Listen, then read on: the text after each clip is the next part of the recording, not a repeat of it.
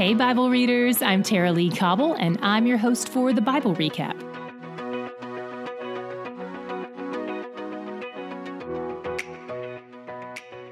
Today was so good. Elisha the prophet is still working miracles to display God's character, and there's so much of it to see. Our first story is of a Syrian military commander named Naaman. Before he ever comes into a relationship with God, God has his hand on his life. God grants him military victories, which wouldn't sound odd if he were an Israelite, but he's not. He's actually one of Israel's enemies. Just a few days ago, Israel and Judah were at war with Syria. In fact, in one of Syria's raids on Israel, Naaman captured a girl and brought her back to serve his family.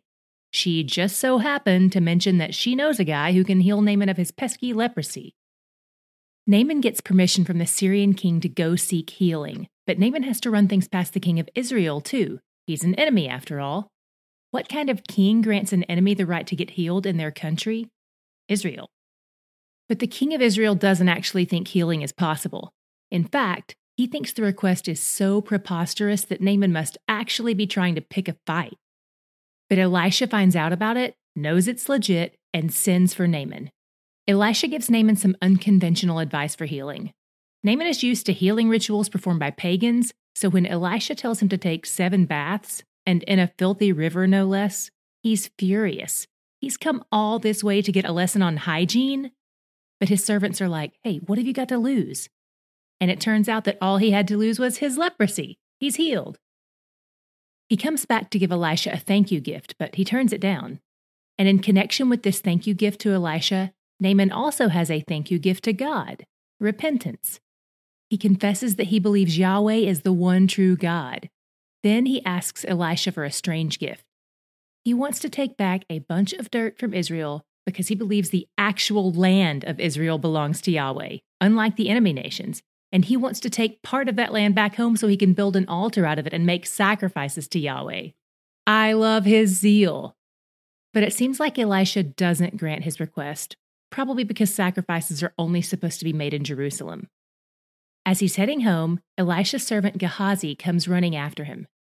He has a plan in mind to personally benefit from this situation. He makes up a story about some needy people, and Naaman hands him some clothes and approximately $35,000. That'll do. Then Gehazi hides it away in his house. But he forgets who he's dealing with. God. And God has a close relationship with double portion Elisha, so God fills him in. Elisha confronts Gehazi about it, who lies to him. And then God gives Gehazi and his family leprosy. How ironic is this story? One of God's enemies who doubts gets healed, and one of the Israelites who follows his own heart gets leprosy. God's family is made up of people with new hearts, not similar DNA. Then, from something as big as disease to something as small as a borrowed axe head, God shows his great attention to details. Elisha miraculously recovers the axe head that a young prophet dropped in a river. Even the little things are areas for God to show his glory. And from leprosy to axe heads to international battles and death threats, Elisha continues to show off God's attention to detail. The Syrians keep trying to strategize about how to defeat Israel, but every time they get a plan together, God shows Elisha their playbook and he tips off the king of Israel. It keeps happening so frequently and with such precision that the Syrian king thinks he has a traitor in the ranks. But nope, just Elisha. So the Syrian king sends a bunch of guys to kill Elisha. But per usual, Elisha knows exactly what's up. When his servant starts to panic as the Syrian army approaches them, Elisha asks God to let his servant see what he can see, a literal army in the spiritual realm, surrounding and protecting them. And not only can Elisha pray sight for those who can't see, but he can also pray blindness. He temporarily blinds the Syrians and leads them to the king. The king is like, should I kill him? And Elisha's like, nah, how about we feed them dinner instead? They feed the enemy who is trying to kill them, then send them home. Elisha won peace with his enemies by treating them kindly. God did this with his enemies too. I'm proof. Then a famine hits the land. It's so severe that a donkey's head costs $1,600, and the going rate on bird feces is $100. And far worse than that, people are cannibalizing their own families. The king of Israel holds Elisha personally responsible for this famine and orders one of his servants to behead Elisha. But God tells Elisha what's up, and he also tells him that the famine is about to end tomorrow. The servant doubts Elisha's prophecy that things could be well for them all in 24 hours, and Elisha basically says, well, for you, you're right. You'll see it fulfilled, but you won't get to benefit from it. Meanwhile, outside the city, 4 lepers decide that since they're about to die, they might as well eat a good meal first. They go to the Syrian military camp, but it's been abandoned. God drove the Syrians away in fear. The lepers take some spoils, but then feel convicted and decide to share the good news, so they alert the gatekeepers of the city. Word spreads, and Israel comes back to plunder the camp, and all the Syrian spoils offset the Israeli famine. Meanwhile, the messenger who came to behead Elisha gets trampled in the gate, and all of Elisha's prophecy is fulfilled. Then we get to touch base with the woman we met yesterday in 2 Kings 4, the wealthy Shunammite woman. Elisha warns her that a 7-year famine is about to happen, and it's likely that this was the famine that just ended in the previous chapter, because now she's coming back home after being gone for 7 years. She wants her house and land back, so she goes to make an appeal to the king. That same day, Gehazi, the leprous servant of Elisha, is telling the king all the miraculous things Elisha has done, like raise the dead, for instance. And like clockwork, she walks in and he's like, speak of the devil, or well, you get my drift, here she is. Elisha raised her son.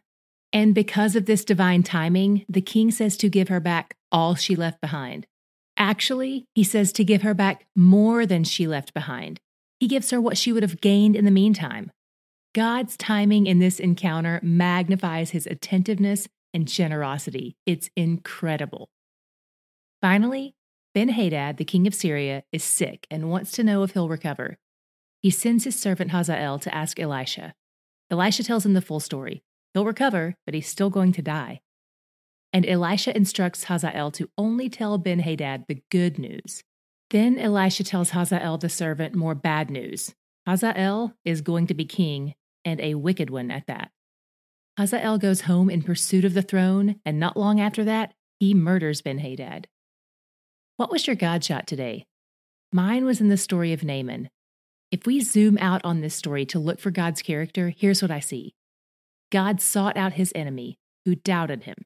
He used the theft of a little girl as a spoil of war, the permission of his own king, the doubt of Israel's king, and the encouragement of his servants. God wasn't thwarted by Naaman's anger, and Naaman was humbled and repented. The God who has been granting Naaman favor all along granted him the greatest favor of all, an eternal relationship with himself. God seeks out his enemies. He tracks them down to bless them. Despite their doubt and the doubt of those around them, he seems to position believers in their lives, even enemy servant girls, to point them toward himself. Naaman doubted, but God persisted, and God always gets what he wants. Despite Naaman's resistance, Naaman finally found out that he's where the joy is. You guys are the very best at spreading the word about TBR. Thanks to you, so many people who never would have read through the Bible have joined us and are loving it. So here's a pro tip for all of you who love to share the joy. When you're inviting your friends to join us, have them start at the start, as opposed to jumping in where we currently are. That's the whole point of doing this chronologically, so we can follow the whole storyline. The plot is important. So whether they plan on reading through the entire Bible or the New Testament, encourage them to start at the beginning of that section. We've lined up all the details for them on the Start page of our website. So the best way to make sure they get off to a good start is to send them to thebiblerecap.com/start. The end.